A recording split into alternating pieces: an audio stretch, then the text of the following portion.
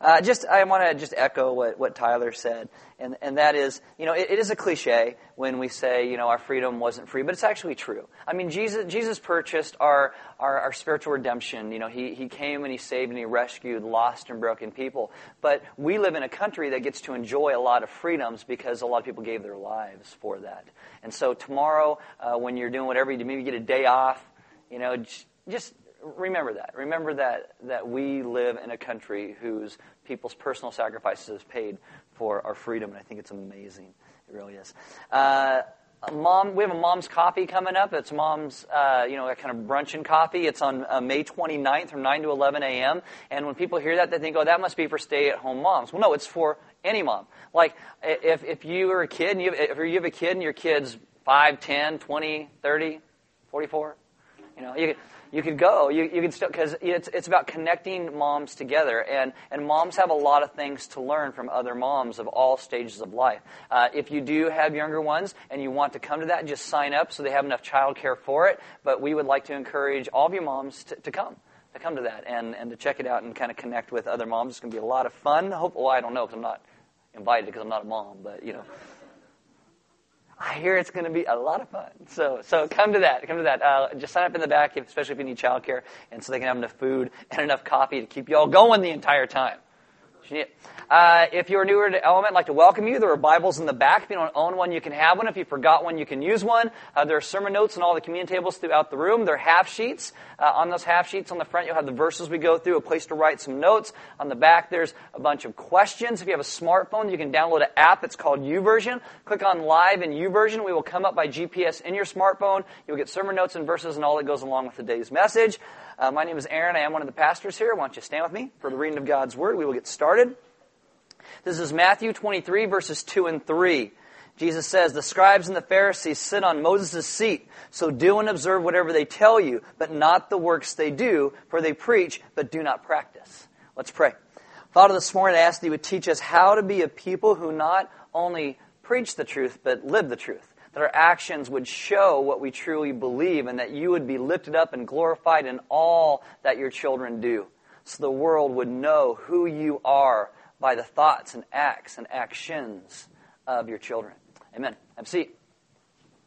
All right, so this is week 6 of our Pharisee University. Again, hence the decor. It's our frat house.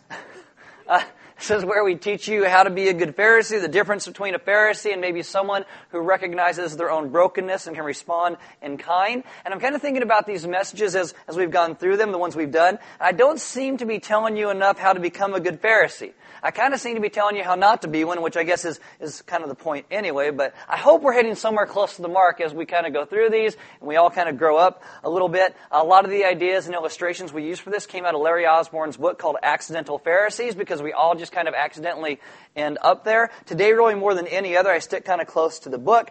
But I feel like I keep saying a lot of the same things to you. Or maybe it's just me. I don't know. But, today we're going to start talking about legalism, or more the idea of making our personal convictions everybody else's convictions. Pharisees love to make a bunch of extra biblical rules, meaning non-biblical rules and standards, and they would judge everybody else by them. This is kind of like me when I judge you when you listen to country music, things like that, or boy bands, or cats. Those kind of things. Larry Osborne in his book likes to call it a litmus test. A litmus test is where you test something to determine whether it's good or bad by your, personal little thing that you've set up. In Jesus' day, the Pharisees had rules and standards to help distinguish them from anybody else, so they would know who was in and who was out, who was godly, who was ungodly, who was committed, who was not committed. Again, it allowed them to know who was in and who was out. For a Pharisee, the worst thing that they could do is kind of be just part of the crowd, be part of the middle. They always wanted to be a little bit different than the commoners. Even the name they took for themselves, Pharisees, it means separated ones. They were different than everybody else. For the Pharisees, what they wanted to remind everyone is that they were not just an ordinary Israelite. They were something different. Now today, we do this in various different ways. We may act different or talk different or may dress different. A lot of time when that happens, we say, well, I don't want people to single me out. Don't be looking at me. But we dress maybe like death threw up on us or something. And it's like, don't look at me. How can I not? It's because we all just want to stand out a little bit. We do the things that we do. We dress the way that we do because we think it makes us look good. And so we do these things that make us stand out. We all do it. But this also goes even farther into our spiritual realms and how we do things like that. Like a lot of us have a little litmus test that helps us to understand who's in and who's out in our own minds by how they measure up to what we think. Like how we today, a lot of us think that God's favor rests on those who are the most dedicated. This is why when I go to any place and someone has to pray for a meal, they all look at me like, are you going to pray? I'm like, what? Like I got a closer pipeline to God? Yes, you do. That's not how it works. I'm probably worse off than all of you, but okay. Today nobody wants to be called a Pharisee. So what we do is we come up with new phrases to describe what we think is better than other people. And so we'll use words like radical and sold out and on fire and missional and gospel-centered and revolutionary and organic. And not that the words are wrong. It's that when we start to use those words to separate ourselves from everybody else and keep other people outside and only bring in the ones that we like. Many Christians use these words not to describe their focus of ministry, but to, steal a word from Mark Driscoll. It's to say our tribe is more committed and more biblical and more pleasing to the Lord than all these diluted masses that fail to match up to who we are. Open your Bibles to Colossians chapter 2. Colossians chapter 2. As I talk about this, don't misunderstand me when I say these things. I believe that we all should be highly committed to Jesus. I think that should be a goal in all of our lives. But Colossians 2 reminds us to be careful in how we go about that. Colossians 2, starting in verse 20, the Apostle Paul says this, if with Christ you died to the elemental spirits of the world, why, as if you were still alive in the world, do you submit to its regulations? Do not handle, do not taste, do not touch, referring to things that all perish as they are used, according to human precepts and teaching. These have indeed an appearance of wisdom in promoting self-made religion and asceticism and severity to the body, but they are of no value in stopping the indulgence of the flesh. That is legalism. I have had people, when they come to Element for the first time, they will ask me, oh, are you missional? Oh, are you gospel-centered? Are you spirit-led? Are you expositional? Are you externally focused? No one ever seems to ask me the one question I would ask if I went to a church and wanted to know, which is, what do you think about Jesus? That's my question. Who is Jesus? If you give me that answer, that's what I want to know. Is that too generic? People want to know if we pass their particular litmus test. Did you use the right words? And if I do, they stay and come back until I use the wrong word, because I eventually use the wrong word up here a lot, right? Sometimes that happens. And if I do use the wrong words, like, okay, we'll pray for you. And when they say we pray for you, that means we'll pray for you to be more like us. And then they leave and never come back. Being a Pharisee is never a good thing because it is constantly having us always ask the wrong questions. It plays to our pride. It flows out of a heart of legalism. A couple weeks ago, I kind of talked about fences and how sometimes we put fences in our lives where this is our fence, and if you believe my things, you can come inside of my fence, but if not, my fence is here and you just kind of stay on the outside. I'm going to talk about some of these fences that we still have today. I'm pretty sure they're actually in the book as well, but the first one is this. We call it old school legalism Christians. Old school legalism Christians. This is where, before we used to be more concerned about what's in your refrigerator than what's in your heart. Like beer or wine, you're going straight to hell if that's in your refrigerator. I remember a church I went to when I was 17 years old that said movie theaters, dancing, and poker was evil. I don't know if it was the cards or what it was, but poker was evil. There's also a dress code. If you were a girl, your dresses had to be a certain length. If you were a dude, you couldn't have long hair. They had their own university. And if you went to the university, dudes couldn't have beards because beards were evil. And I guess Jesus got a pass on the beard and long hair rule, but he's Jesus and you're not. You can walk on water, you can have a beard. Other than that, you can't have one.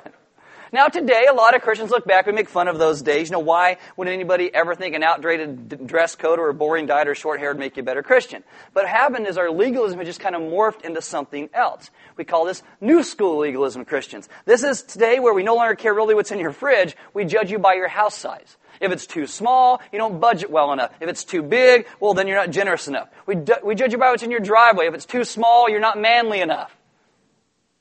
If it's too nice, well, you're too greedy. And today, this is the crazy thing. You can actually gain some brownie points for having the right microbrew in your refrigerator. Praise God, right? And all of a sudden, movies are no longer evil. Now we call movies a source of culturally relevant sermon illustrations. And dancing is no longer evil. I mean, you go to a Christian wedding today, a DJ is just as important as a photographer, or probably even like the minister. Like, you got a good DJ? Yes. How about a pastor? I don't know. We got a DJ. Okay. It's crazy. Legalism just kind of morphs into a new set of standards. Every time Christianity wants to have a higher commitment, and not that that's bad, we start to make a little litmus test to show what's important to us and what is non-negotiable. I'll give you some others. And it's not that these things are necessarily bad, it's just when it comes to legalistic behavior, when we take our convictions and we lay them on other people. So, next one's called social justice Christians. Social justice Christians, this is people who see generosity to their cause as the leading indicator of what it means to follow Jesus. But really, what does generosity look like? Especially generosity in a first world country like America. You know, what does that look like? You know, if you don't live a simple lifestyle according to these people, if you don't live simply enough, you're not generous enough, and you're on the outside. But really, the Scriptures don't have a paradigm of what that's really going to look like. You have these ones I would like to call I'm in love with Jesus Christians. The litmus test for them is costly personal sacrifices. Like if you have been persecuted for your faith, then you are in. That's your people. But if you haven't chosen the path of suffering, your commitment to Jesus is going to be questioned. Like if your ultimate goal is to live like a quiet and peaceful life, minding your own business, you've seriously missed the boat. Even though the Apostle Paul says in 1 Thessalonians 4:10, we urge you, brothers, to do this more and more and to aspire to live quietly, and to mind your own affairs, and work with your hands as we instructed you, so that you may walk properly before outsiders and be dependent on no one. Right? How about this one? Missional Christians. They want to know what you're doing to help fulfill the mission of God. I love the word mission. I really, really do. You know, but they have this thing, if you don't move your family from the suburbs down into the inner city, well, you're just not part of them. You've got to do that to be in. If you attend a secret church, you are out and you do not know Jesus. That's just... Okay, you don't even know what a secret church is. Good for you people. Okay, the next one we'll call gospel-centered Christians. These are people who like to determine their spiritual maturity by means of their theological grid. Like if you like big words, especially if you have read anything by a guy named Jonathan Edwards lately, you're in. I mean, you're in. If you like a lot of Bible verses, if you do not like the word pragmatic, if you can tie everything to... You don't know what pragmatic means. Okay, never mind. You know, if you can tie everything back to the gospel, which you should, you know, then you can't really mean like if you're slow on the uptake, you're dyslexic, or you're action-oriented, you know, if you're better with your hands and your mind, if you have a hard time with big words and long paragraphs, you can attend, but you may not ever actually lead anything. And then you have what's called organic Christians. These are people who I like to say have been hurt or disillusioned by the failings of the large church or the institutionalized version of the church in any form. If that's happened to you, you've been hurt, well then you're in with these people. If you like to talk about how bad and how dumb the church is, those are your people. You know, to really be accepted, you got to quit going to a church and go to like a little house church. And if you do currently attend a church with like a building and a staff and a mortgage, you don't have to ditch it immediately, but you got to start talking bad about it all the time. And if you're going to give any offerings, make sure you send them somewhere else so you don't feed that beast. Right? That's kind of the thing. Now, all of these expressions of the Christian faith are trying to emphasize something good. They're trying to emphasize something good. But as Larry Osborne says in the book, he says, they're all teetering on the edge of a dangerous cliff because the moment we allow our personal passion and calling to become the litmus test by which we decide who is in and who isn't a genuine disciple, we've taken a step too far.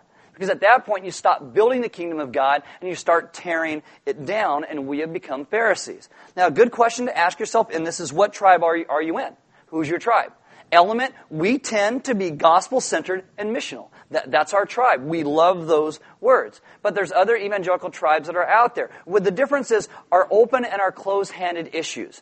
Now, I'm going to tell you what this means. Close-handed issues are things that we will fight and die over. Open-handed issues are all the things that we can argue about over here, and in the end, it doesn't matter to your salvation. For Element, close-handed issues are the Bible is God's perfect and authoritative word. Close-handed issue. That God is a triune God, one God, three persons. Close-handed issue. Human sinfulness by nature and by choice. Close-handed issue. Jesus is fully God and fully man, lived without sin, died in our place, rose from the dead to raise us back to life. Close-handed issue. Salvation is bestowed on people by a gift of the grace of God. Close-handed issue. New birth through Jesus is done by the Holy Spirit through faith in God. Close-handed issue.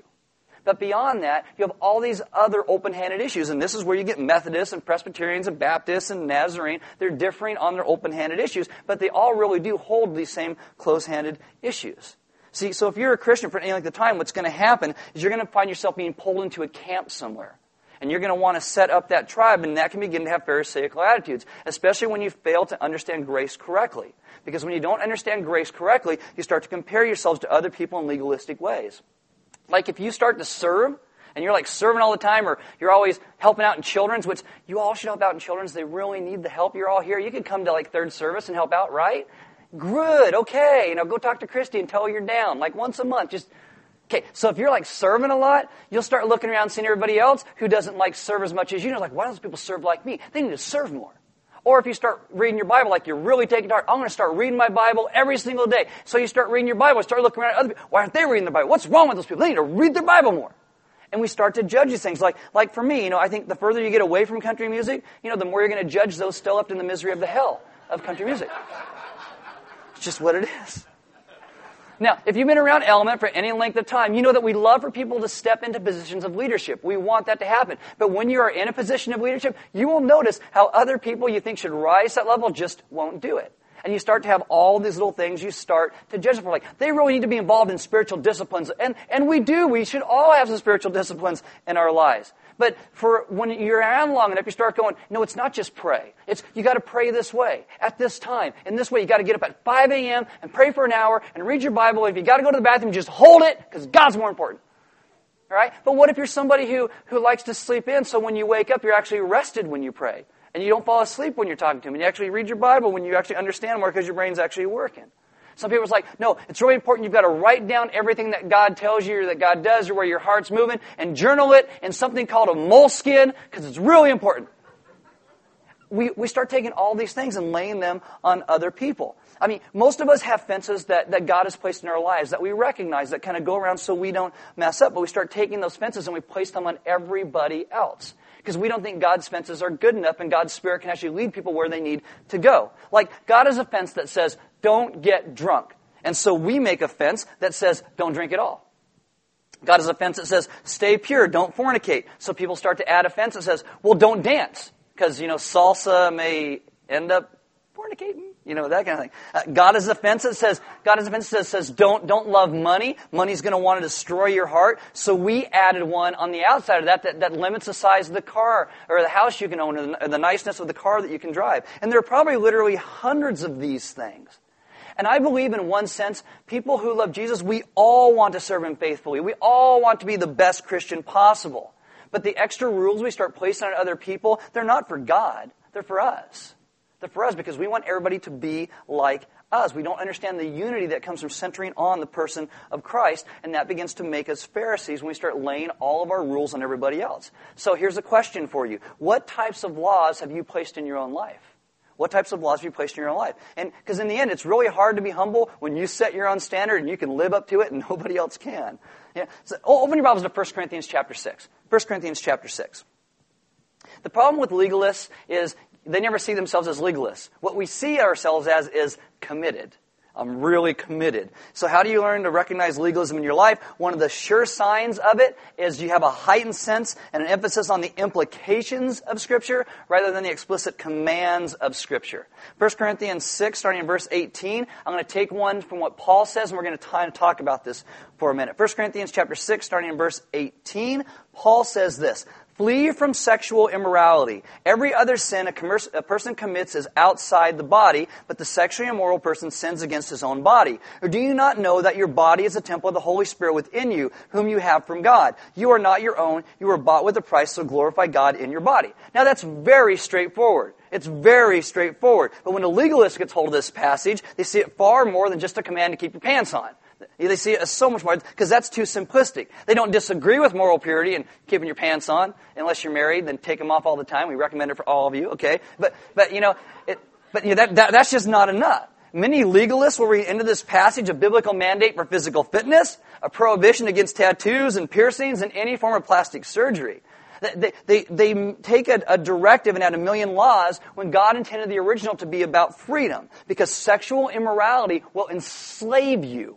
Pornography will get its hook so deep inside of you that it's almost impossible to get away. And so he says, flee from those things, because God wants his people free. That's the heart of the gospel. Freedom to worship Jesus without all of these things with their hooks in us, so we can worship freely. Now, sometimes it's hard to argue with the legalist, because some of the things they say make a whole lot of sense. From a legalist perspective, if your body's a temple of the Holy Spirit, it's not a stretch to assume that God wants you to treat it with care. And you should treat it with care, okay? But a passage like this becomes an admonition. You got to exercise regularly and eat right and get plenty of sleep. But then it goes even farther, and it starts to become an indictment against people who maybe are a little overweight. A legalist then begins to feel like it's okay to think of people as overweight as being spiritually undisciplined, maybe even outside of God's will. Unless their last name happens to be like Moody or Spurgeon, who are both overweight, you know. You guys know who that is? Mike, I'm going to give you some church history at some point and talk about some of these people. And so, the same results in rules against body art or piercings or things like that. They would say things like, well, if you wouldn't deface the temple in Jerusalem with graffiti, would you deface or remodel the temple of the Holy Spirit?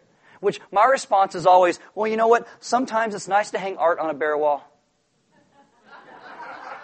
I'm just saying. I am pretty sure that Paul's directive to the Corinthians to stop visiting temple prostitutes and stay morally pure, which is what the verse is about in context, did not also include a directive to get a good cardio workout, eat organic foods, go paleo, and visit the dentist. I don't think it was. But that's how legalism works. It takes our desire to be very faithful to the Scriptures, very faithful to them, and it turns it to additions to the Scriptures. It focuses our attention on what we think the Scriptures should mean rather than what it actually says, which always results in the loss of freedom, which results that we don't worship Jesus how He intended us to worship Him. Now, I believe you should work out. I believe we all should eat a little better. I think you should all go to the dentist so you don't look like a meth head, okay? But legalism leaves no room for freedom and grace. And the moment any of our personal applications about the implications of the Scriptures becomes the lens through which we judge people, something's gone wrong, and we are living like Pharisees.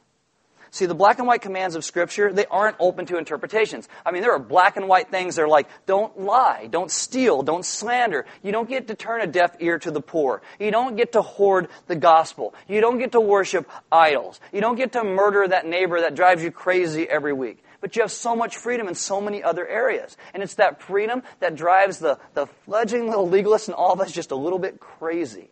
Because once the Holy Spirit places a call on our life, a conviction to do something or not do something, it's so hard for us to fathom that everybody else didn't get that exact same memo. And they did not live in the exact same way. At Element, we believe there is one true interpretation of a passage. Okay? That means love your neighbor. What does that mean? Love your stinking neighbor, okay? Whether they stinks or not. But love your neighbor, right? But there are various applications of how that's lived out. And sometimes you can even have two opposing views of how that is lived out. Two exact opposite things of living it out. Like if you have a neighbor and maybe they're just destitute and down on their luck and they've lost a job, maybe you need to go over and actually help them out and maybe give them some money and some food. But maybe you have a neighbor who just takes and takes and takes and takes and is always looking. Maybe the best thing you can do is tough love. And you don't go and give them money. You go over there and you show them the love of Christ, but you don't get, and so sometimes the application of it can even be differing head to head on how it's actually lived out. We have to be careful on how we live out those applications of the implications of Scripture. Now the early church fell into this trap, and their battles were about diet and worship. Diet and worship. Each side had its favorite text to prove this, okay? So diet, some people believed it was horrible to eat meat that had been sacrificed to idols. Almost all the meat in all the markets came out of one of the pagan temples in one way or another. So you'd take an animal, they'd sacrifice it, and then they would send it over to the market. So it was like the Goodwill beef market. All right, so it's like reuse, recycle. They'd be totally in today. So you just kill it and then take it on there and so people had a problem with that, and the Christians did. And they point to the Old Testament that forbids worshiping of idols, and they said that anything offered to one of these demon gods was a direct participation in pagan sacrifice. So you weren't allowed to eat that. So, again, much of the meat sold in the marketplace past those pagan temples, they were convinced the only prudent thing you could do was to avoid eating meat altogether, rather than chance it. Others said that those rules are stupid because those idols are only powerless man-made images. There are no other gods than God alone. They argued the command to avoid idol worship had nothing to do with eating a piece of meat that may or may not have been offered into a pagan idol by someone else. That is actually in 1 Corinthians chapter 8, about making your brother stumble. That's what it's all about. Today we've made it into things about like alcohol wars, but that right there is what it's actually all about. Sabbath, the Sabbath. What day are you supposed to worship? Saturday or Sunday? America can't decide. You get both. Praise God. It's wonderful. But the early church had this battle over this. What day are you supposed to do that? Two sides disagreed. One side wanted to make the Gentile Christians observe all the Jewish Sabbaths and holy days. They would point to these passages in the Old Testament that commanded God's people to keep the Sabbath holy. A lot of Gentile Christians disagreed. They said, you know what? Jesus fulfilled the Old Testament laws, including the Sabbath laws. They saw no reason why they had an obligation to obey the Jewish laws, especially these laws that were powerless to save. So what's the answer? You have these two sides that are worrying about this. So the Apostle Paul writes to settle this dispute. And he gives the answer that nobody saw coming. He told them that God was good with both their answers. That's what he tells them. He's fine with people who ate meat offered to idols. He was pleased with those who stuck to vegetables. That he was good with those who kept all the Jewish Sabbaths. He was pleased with those who treated every single day alike. Why? For Paul, it was a matter of freedom in Christ, because the Bible doesn't have specific instructions about eating meat offered to idols. It doesn't address Gentile adherence to these Jewish Sabbaths. So they're free to figure it out on their own, as led by the Holy Spirit and guided by their conscience. Again, led by the Spirit. Their lives have been surrendered to Jesus. So Jesus' Spirit is living in them. He is leading them and guiding them. We listen to what Jesus says, first and foremost, above all things. Open your Bibles to Romans chapter 14. And I'll read you what Paul says about this. I'll tell you, I think what wasn't okay with God was their Pharisaical attitude, how both sides showed disrespect to each other, and how they went about this. So Romans chapter 14, starting at verse 1, Paul essentially tells both sides they need to back off. Okay, Romans 14, verse 1, this is what Paul writes. As for the one who is weak in faith, welcome him, but do not quarrel over opinions. One person believes he may eat anything, while the weak person eats only vegetables. Let not the one who eats despise the one who abstains, and let not the one who abstains pass judgment on the one who eats, for God has welcomed him. Who are you to pass judgment on the servant of another? It is before his own master that he stands or falls, and he will be upheld, for the Lord is able to make him stand. One person esteems one day as better than another, while another esteems all days alike. Each one should be fully convinced in his own mind. The one who observes the day observes in honor of the Lord. The one who eats in honor of the Lord, since he gives thanks to God, while the one who abstains in honor of the Lord and gives thanks to God. For none of us lives to himself, or at least we shouldn't, and none of us dies to himself. For if we live to the Lord, and if we die to the Lord. So then, whether we live or whether we die, we are the Lord's. Amazing, amazing words from the Apostle Paul. See, you can't miss the distinction between judging people and showing contempt. It's really important. It still happens today. I mean, if you are someone who has a bent toward a rigid, rule-based expression of faith, that isn't necessarily bad, but it's when you start to condemn and judge other people who don't follow your rules or commands that it turns bad. There are some people who consider all those rules and standards unnecessary, and they tend to look with disgust and contempt on those who insist on keeping them. According to Paul's exhortation, we have no right to judge people whom God accepts. We have no right to look with contempt upon people that God loves. Only Pharisees do that. Let me explain this from a personal standpoint of kind of something that happened to me. The week I wrote this message, I had a conversation with a young guy. He had just gotten out of rehab. He was attending one of the gospel communities. They're having a dinner that night. And at that dinner, they decided to serve some margaritas. So he told some of the leaders that, I don't agree with this, I don't like this. He actually came and talked to me about it. And so he laid out some arguments from Scripture in his heart. I listened. I agreed with him on certain things. I disagreed on other things. And then I explained to him open-handed and closed-handed issues, like the ones we talked about at the beginning of the message. And, the open-handed issues at Element are a lot. Like, at Element, your leadership is reformed in their theology. But you can participate and even be a leader at Element and not be reformed. Your elders at Element, we like good beer, okay? Good beer, okay? You can hate alcohol. God forbid, you can even like light beer, okay? And you can still be involved here, okay? We believe God's gifts of the Spirit are still viable today, but widely misused in church context. You can be a cessationist, believing all the gifts have stopped, or a continuationist, believing all the gifts are still viable, and still be intimately involved at Element. And so I told him this, and I said these things as well as alcohol are open-handed issues. And we're going to spend eternity together. And I highly doubt when seeing Jesus face-to-face, all of our arguments are going to seem so important. Because they're going to be focused on who He is, like we should actually be now. Plus I said, at the wedding supper of the Lamb, Jesus is going to have choice wine and choice food. So, there you go. What are you going to do, I told him this, as long as our focus is Jesus and not all these arguments, we're going to maintain unity within the body of Christ. And that's what's important even when we disagree. Larry Osborne wrote this in the book. He said, the darkest and most dangerous side of legalism is what it does to mercy. It does. It destroys mercy for one another. Legalists will say that we love the idea of mercy, but we always want to limit it when it's offered and who it's offered to. I think if you took the hindsight of 2020, looking at the Scriptures, I wonder whose side many of us would have actually been on in all of these things. Because I'm pretty sure a lot of us would be Pharisees. I'm pretty sure I would be, in some things. Because the Pharisees are not looking for loopholes. They're not looking for easy way outs. They're striving to live to the highest standard possible. Their rules were always based upon rigorous study of the Scriptures. No one would accuse the Pharisees of taking the Scriptures lightly. But in the end, they had no mercy. They had no mercy. They didn't understand that Jesus said the Scriptures are summed up in Matthew 22, verse 37 to 40. You shall love the Lord your God with all your heart, with all your soul, and with all your mind. This is the great and first commandment, and the second is like it. You shall love your neighbor as yourself. On these two commandments depends all of the law and the prophets. This is mercy for everyone, even people who don't deserve it. Because you know what? None of us deserve it.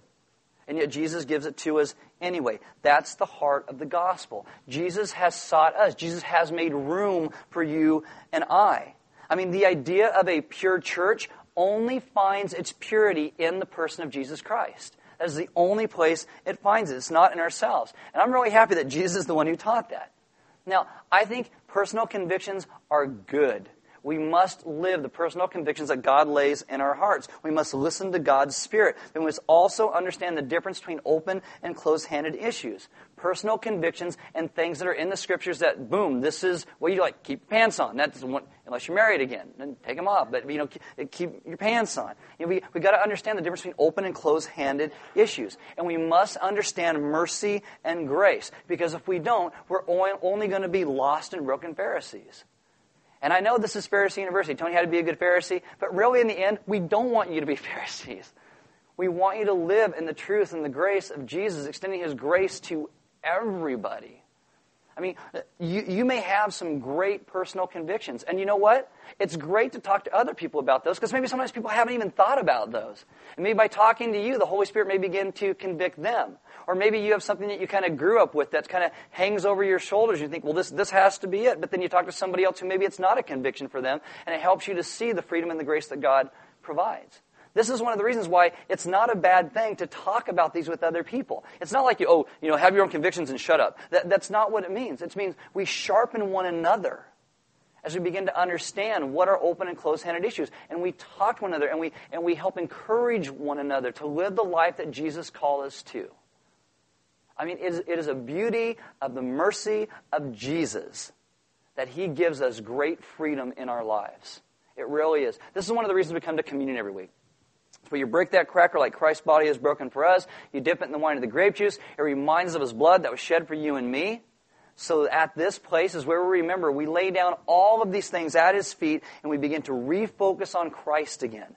Communion should be a place where we set everything aside and focus on who He is. So as we get up and we actually leave this place and love on other people and look out to what God is calling us to do in the rest of the world, we are centered on Christ first. The band's going to come up. And as they do, we might take communion. There'll be some deacons and elders in the back. And if you need prayer, they would love to pray with you. They would love to talk to you. Maybe in your life you still have a hard time, distinguishing between, what are open and closed-handed issues, or what personal convictions for you you've laid on other people, or what other people's personal convictions they've actually laid upon you. And you kind of work. They'd love to pray with you about that stuff. Actually, if you have any need whatsoever, they would love to pray with you. There's offering boxes on the sidewall in the back, and we give because God gave so much to us. Giving is simply part of that worship. You have the opportunity every week, but it's something you actually got to get up and do, just like you have to get up and take communion. There's some food and stuff in the back. We invite you to grab something to eat, meet some other people, because only by living in community with other people are you ever going to be able to start sharpening one another, to start talking about those personal convictions in your life, to be able to get a grasp on closed-handed issues, and those open-handed issues. Working and doing through those things in community with one another of a people who love and worship Jesus first above all things. Guys, Jesus has called our focus on Him to be the thing that unifies us. And we will only ever be unified when He is central to all of our lives. And so as we go through this Pharisee University, remember, it is Jesus who is central to all things. Let's pray. Father, this morning I ask that you would teach us as a people to understand the difference in our open and closed-handed issues. To thank you for the deep and great truths that you have given us that do not change. Of who you are, of the things that you have done to redeem and call us home. And I also think that in the midst of that, your Spirit leads and guides us into great areas of freedom. So we worship you, that you've made us uniquely as we are. You have called us to live in community with one another. But still, the focus of our lives is always meant to be you above all things. We don't worship our personal convictions. We worship you. And in worshiping and lifting you up in our lives, having you as center to our lives, we will understand what you are calling us to. You yourself as the uncreated one who has made everything else. Teach us to be a people solely focused on you first above all things. And that in our lives, we remember and live in your holiness, your grace, and your calling. Teach us to live as you call us to live. We ask this in your Son's good name. Amen.